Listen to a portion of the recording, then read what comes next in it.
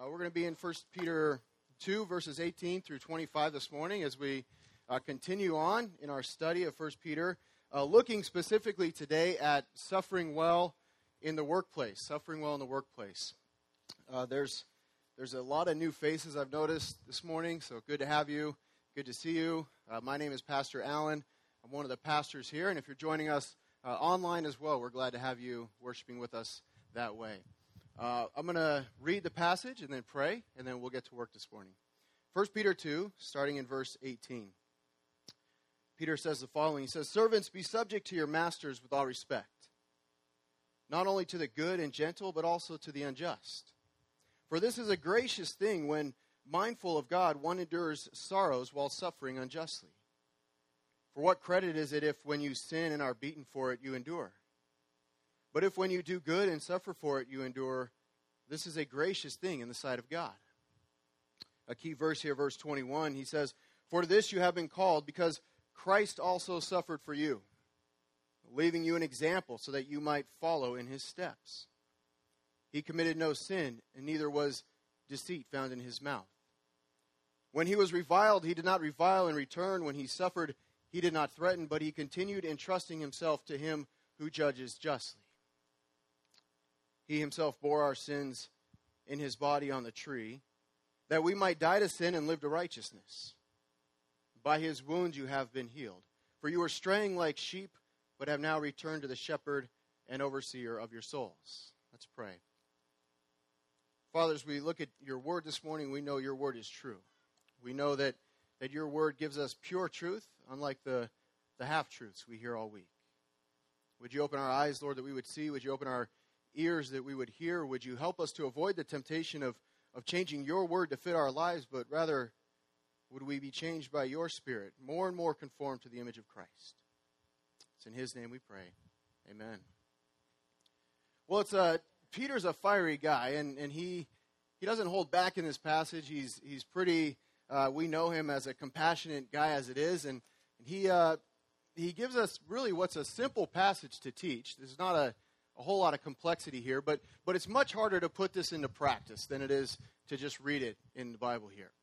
So we're going to spend some time even looking at how we put this into practice. But before we get too far, I want to just spend just a moment on this first word here. In the ESV and the NASB, it might say servants. In the NIV and a few other translations, it'll use the word slaves. And so we want to stop before we get too far. And we want to ask the question, who is Peter talking to, and what specific life circumstance are they in? So we want to think about what that word would mean, especially in the first century context. The word that I expected to see, I think that Dave expected to see when we looked at the passage in Greek, you expect to see the word doulos, which is a slavery. It's someone who is truly the property of somebody else. And that's, interestingly enough, not the word that Peter goes with. He goes with this more rare form of a word. It's oiketes. You might have heard of a oikos, a fellowship. You might have heard of oikia or IKEA, talking about a household. That word it's more than just a place to buy frustratingly difficult to put together furniture. It's talking about your household, okay? And so what Peter's talking about is people who work for someone within a household. And in the first century, this is most jobs. You usually had a patron or a household or somebody that you were under the care of while you were employed, and you were employed by them. So you can think of doctors, farmhands, physicians like Luke probably were under the employment of some sort of household. Paul probably, in a way, became his patron as he traveled with him. And so I bring all this up because the scriptures are very clear that the institute of slavery is wrong. It's sinful. Nowhere in Scripture does it condone slavery. It is not something to be a part of the Christian life. But this passage is not talking about what we do about slavery. It's speaking about what we do as Christians who are employed in somebody's service. Does that make sense? What Peter's expecting is that most of us are employed by somebody, and that while we go to work, we will, as Christians, face persecution or suffer for the sake of Jesus Christ. He assumes that that's true for his first century audience, and I think we can assume that that's true for some of us today. And so what we want to do today is follow Peter's line of thought and look at the New Testament as a whole when it comes specifically to suffering for the name of Christ in the workplace. And we'll look at 2 points, just 2 points today. Christ, our suffering Savior. That's the example set before us. And then the clarifications to our calling. That's the hope that propels us. So Christ, our suffering Savior, and clarifications to our calling. First, Christ, our suffering Savior. We saw this key verse in verse 21. It says, "For to this," that is, to unjust suffering in the workplace, "you have been called. Because Christ also suffered for you, leaving you an example that you might follow in his steps." Okay, or I love the way the New Living Translation takes it. It says, God called you to do good, even if it means suffering, just like Christ suffered for you. He is your example, and you must follow in his steps. Christ, our suffering Savior, is our example. And so suffering specifically, and especially in the workplace, and because we are Christians, is a very real part of being disciples of Jesus Christ. Jesus says in John 16, "In this world you will have trouble." It's a guarantee. It's bad news, but that's the thing that's before us. The good news, however, is that Jesus also suffered, and in so doing, he left us an example of how to suffer well. And Peter draws out 3 ways here. You have them in your bulletin, and how he set the example for us. He suffered selflessly, that is, he suffered for us. He suffered righteously, that is, he did what was right even while suffering. And he suffered trustingly. He trusted God the Father even while in the midst of terrible suffering. Selflessly, righteously, trustingly. So first we see that Christ suffered selflessly. He suffered for us, and therefore at times we are called to suffer for his name. Peter says in verse 21 of our passage, Christ suffered for us. In verse 24, he himself bore our sins in his body on the cross. Which is why Peter says at the beginning of this passage in verse 20, "What credit is it if when you are sin and beaten for it you endure? What if when you do good and suffer you endure? Then this is a gracious thing in the sight of God." This is a gift to God. Our ability to endure, to continue to do good things, even while we suffer for Christ's name, is a gift to God. Christ suffered for us, and so we now at times suffer for his name. Perhaps the best example I've ever come across of someone who suffered in the workplace for the name of Christ is a man in Albania that I once met. I met him 7 years ago. His name is Christian Katori. And Albania is this little country just north of Greece and across the water from Italy. It's where every bad guy in every movie, there's always an Albanian. If you pay attention, there's always one from, and I feel bad. They're the sweetest people. Somehow they've always got a bad guy in the movies. But I was over there and helping some pastors, and they told me, you have to meet this guy who's planting 6 churches at one time. And I thought, that's like trying to find a unicorn. We're not going to find the guy planting 6 churches. They said he's planting 6 churches at the same time while working a full-time job. And of course, I wanted to meet this guy. And so they took me into the mountains where there's just these villages scattered about, and we went to a market, kind of like our farmers markets here. And there's this guy, Christian. He's got a minivan, and he's been converted into kind of a market booth where he's selling of all things like jewelry and perfumes, women's stuff. And in that culture, as a man, it's shameful to go purchase something for your wife, and so you get your sister and you have her go up and purchase the jewelry or the perfume. You know, God forbid someone should see a man purchase perfume. And so they would send the ladies up to make the purchases for their wives or sisters. And while that's going on, and you watch Christian, his wife is working the booth, and then he's having all these very animated conversations with these guys. And what he's doing is he's telling them the good news of Jesus Christ and him crucified. And so while he's working his booth, he's proclaiming the gospel to the people of that village. And he does this all day, and then in the evening, he closes up the van, goes around the corner, out into a field, sometimes up into a loft, and he preaches to anybody who showed interest during the day. And as people give their lives to Christ, as people profess faith, a church is formed right there. And after the sermon, he disciples people. He spends time with the congregation. He trains up the elders and deacons. And slowly but surely, a church is formed in that village. And if that was the Monday village, he would go home that night. Tuesday morning, he'd be in the next market in the next village.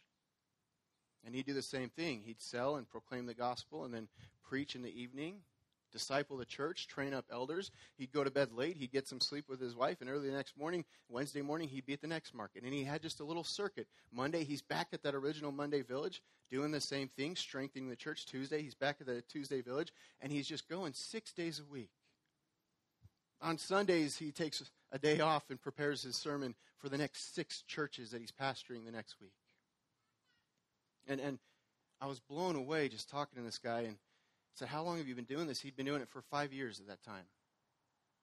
And we said, how many churches have been planted? And he just pulls up a map and he says, I don't know. And he's just showing us all these dots all over the place, all over Albanian mountains where he's been planting churches. It was somewhere around 25 to 30 churches in 5 years while working full time. I said, well, how do you know when a church is established, when it's time for you to move on? He said, well, I just get forced out. So what do you mean you get forced out? He said, well, the Muslims, see, Albania is majority Muslim. He said the Muslims, they tend to figure out after a while what's going on. And so the Muslims, maybe in the Tuesday village, they will come to my house Monday night and they'll slash the tires on my van so that I can't get into the village Tuesday to sell my goods and to preach the gospel. And I said, that's got to be difficult. He said, no, that's the best part. He said, because when we suffer for Christ, Christ builds his church. He said, what I do on those days is my wife and I, we gather up our goods and we get on a bus or we just start walking down the road to that village. And then people say, why are you on this bus with a bunch of perfume? Or why are you walking down the road with arms full of jewelry? Have you robbed something? And he says, no, I tell them I'm going to the town. And they say, why don't you get a van? He says, because I have a van, but the Muslims slashed my tires. And they say, why would the Muslims slash your tires? He says, because I'm telling people about Jesus. And they say, who's Jesus? And he says, by the time I get to that village, there's 3, 4, 5 new converts. And I tell the elders, I've been kicked out of this village. This is a church. You're the pastors. Keep going. That was 7 years ago. He's slowed down. He's only planting 4 churches at a time right now. But he's still going. He knows what it's like to suffer in the workplace. He knows what it's like to suffer for the name of Christ. You see, in the same way that Christ suffered for Christian, Christian suffers for the name of Christ. And so our calling is the same. And I'm sure most of us here aren't planting 6 churches at a time. But I'm sure most of us interact with people. And Christ's call on our lives is to proclaim his name, even if that means suffering for doing so. It's what he's called us to do. It's the example that he set before us. Next, we see that Christ, he not only suffered selflessly, but he suffered righteously. That is, he still did what was right, even while suffering. Therefore, we are to do what is right, even in the midst of our own suffering. In verse 22, Peter says, Christ committed no sin. Neither was deceit or treachery found in his mouth. When he was reviled or when they hurled insults at him, he did not revile in return. That is, he did not retaliate. When he suffered, he did not even threaten retaliation. Or in other words, Christ suffered righteously. I don't know about you, but I tend to forget just how messed up Christ's trial really was. The gospel writers tell us there was no evidence against him. That they took him at night, kind of where no one else could watch this trial. They brought forward false witnesses who couldn't even agree on their testimony. That once they wrongly condemned him of death, that they then began to spit on him. That they blindfolded him and struck him and said, prophesy, tell us which of us hit you. That they then took him and beat him, all before he ever even went to a real trial with the Roman governor. Christ's trial was a crooked, evil, unjust trial. False witnesses, statements that didn't agree, an illegal, unjustified beating just to mock him. And yet Peter says in the midst of this, he committed no sin.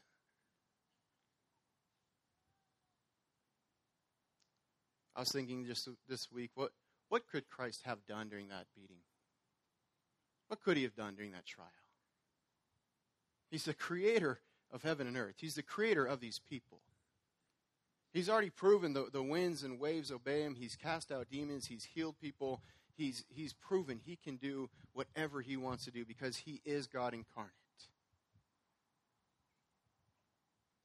And yet he bites his tongue. And maybe we could take a moment and consider what we could do to someone who's wronged us. I don't know if you've ever been in a place where you're being oppressed or persecuted or bullied or run around or just you have a rough boss and you maybe even think all the things you could say. I've had that moment. You think of all the things you could do to this person. And we look to Christ and we see him suffer righteously. And we hear him call us to do the same. As Peter says in verse 18, be subject to our masters with all respect. Not only to the good and gentle, but also to the unjust. And look, people do some terrible things to other people, don't they?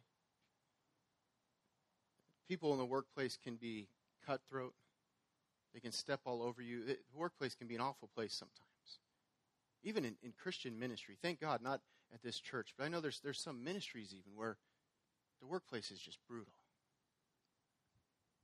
Add to that Christianity is much less popular in America today than it's been in a long time. Unless you've been living under a rock the past few years, it's not hard to see that Christianity is under attack here in America today. We can expect to suffer in the workplace. We can expect to suffer for Christ's name. He calls us to do that righteously, not perfectly. He doesn't expect perfection. He's gracious to us. But he expects us to be righteous in our suffering. Christ suffered selflessly, he suffered righteously, and then third we see he suffered trustingly. That is, he trusted God the Father even while in the midst of terrible suffering. Right, Peter says in verse 23 that instead of sinning, what did he do? He entrusted himself to him who judges justly. I was thinking this week about the amount of trust that Christ placed in the Father. Not just during his life, but leading up to and during the crucifixion. He knew there would be an unjust trial. He knew he had a beating coming. He knew he was headed for the cross. He was sweating drops of blood before being arrested. He asked the Father, if there's any way possible, let it be so. But when it all came down to it, he entrusted himself to him who judges justly. This is why Peter writes in verse 25 that we who were like sheep going astray, we have returned to the shepherd and overseer of our souls. Why does he say that? Because he's saying we once trusted in ourselves. We once lived for ourselves. We did whatever we felt like doing, but that wasn't working well. We were wandering. But now Christ, our good shepherd, he's called us to follow him, to trust him. And in the same way that he suffered selflessly and righteously and trusted the Father, we can trust him, the good shepherd, and overseer of our souls. So that's part one. That's Christ, our suffering Savior. That's the example set before us. And so here's what I want to do next. I want to look at a few clarifications to our calling, because the unfortunate thing about this passage is it gets twisted. It gets twisted all throughout history. The clarifications to our calling, just a few of them here. First, we are not always called to unchangeable suffering. Okay, we're not always called to unchangeable suffering. Here's what Paul writes in 1 Corinthians 7. He says, were you a slave when you were called to Christ? Don't let it trouble you. Although, if you can gain your freedom, do so. He says, if you're in a difficult situation and a better opportunity presents itself, it's okay for you to go into that better opportunity. God hasn't called us to unchangeable suffering. And sometimes we're in a situation where we are suffering for Christ's sake, and then God in His goodness provides a way out, and it's okay to step into that next thing. You think about Christian. Would you condemn him for going to the next village because he's been run out of the first one? I mean, you're pretty bold if you do. And I encourage you to go to Albania and do that to his face. Because no, he recognizes that he's been somewhere. He's had a calling to this village. He's been working. He's been proclaiming Christ. That door has been closed. And so now there's a new one for him to go to. And so he will literally pick the next village and he'll go there. And that's perfectly acceptable. You have the same spirit inside of you that Christian has inside of him. We have the same spirit inside of us that Peter and Paul have inside of them. And so it's perfectly okay, while in the midst of suffering, to see that God has provided something else, and then to pray, to search the Scriptures, to get godly counsel, and then at times to take that other thing. That's God's goodness to us. We're not always called to unchangeable suffering. If you're at a job where you're being victimized or oppressed for Christ's name, it could be that God's providing something else for you. And it's not a sin to step into it. Secondly, we are never called to fruitless suffering. We're never called to fruitless suffering. We might not always know why we are suffering the way we are, but we can always be assured that God is at work in our suffering. You think about Christ on the cross. Was that fruitless suffering? It was very fruitful suffering. We are the fruits of that suffering. Paul says in Romans 5, speaking of us now, Christians, we rejoice in our sufferings, knowing that suffering produces endurance. Endurance produces character, and character produces hope. God always uses suffering for His glory and our greater good. Again, you think about Christian, there was fruit from his suffering every time. Every time. He might not know why they picked that week. He might not know why they wanted to come at him personally, but every time he would see fruit because people would ask about his suffering. He would say, it's because of Christ. They would say, who is Jesus Christ? And then there would be fruits from his suffering. Not to mention the fruit in him and his wife's life personally. It could be that in the workplace, it could be that in some sphere of life, you're suffering, and it is just your endurance. It is just your ability to continue to do good while that's happening that brings about someone asking for the hope that is within you. And Peter says we should have an answer for that hope. And that answer is Jesus Christ.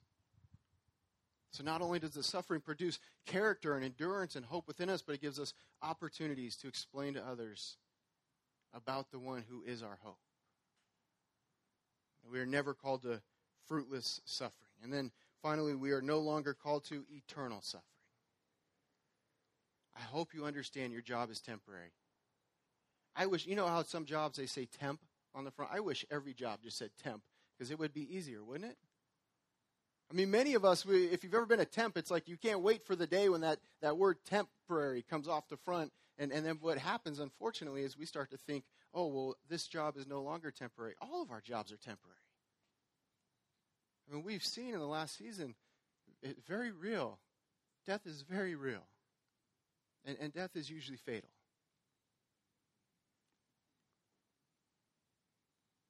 But it's not eternal. It's not eternal. And if we're not in Christ, suffering is eternal. If we are in Christ, it's no longer eternal. I think about the two thieves on each side of Christ as he's on the cross. You see, for the one who mocks Jesus, he's having the best moments of his life right there. That point as he mocks Christ, that's as good as it gets for him heading into eternity. And that's brutal to think about. But to the one who says to Christ, remember me when you come into your kingdom, that temporary suffering is about to turn into eternal paradise. Today, Christ says, you will be with me in paradise. So no matter what we might be suffering here today, no matter what difficulties are weighing us down, no matter what we're going through, it's temporary. It's absolutely temporary. And for Christ's people, paradise is eternal. A place free from all suffering, a place where there are no more tears, there are no more weeping. That's what awaits us. Until then, we suffer well. We look to Christ as our example. We suffer for his name. We suffer while trying to do what's right. And we trust him, the shepherd and overseer of our souls. Let's pray. Father, we thank you for Christ, our example. We thank you, Lord, that you don't call us to something that you haven't done first. We thank you that we can look to Christ through Peter's writing, that we can see that he suffered selflessly for us, that we can see his righteousness in the midst of suffering, that we can see him trusting you. And while we can see and understand that, Lord, like we said at the beginning, we know that this is easier said than done. So we ask, Lord, even this week, this day, as we head into life, into what awaits us for the week, would you help us to be a selfless people, to be a people who strive to be righteous in this world, who trust the shepherd and overseer of our souls. We thank you, God, that you don't always call us to unchangeable suffering. We thank you that you never call us to fruitless suffering, and we thank you that because of Christ, his righteousness applied to us, our sins being atoned for, that we are no longer destined for eternal suffering. Lord, I pray for anyone here who is suffering. I pray that you would provide, if possible, another way.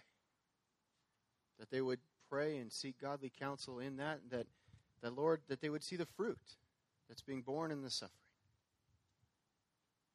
And that we would always be reminded that this world is temporary and paradise awaits. Lord, if there's anyone here who does not have the assurance of eternal glory, would you draw them into your kingdom? Would you soften their heart? Would you fix their eyes on Jesus, the overseer of our souls? It's in his name we pray for his sake.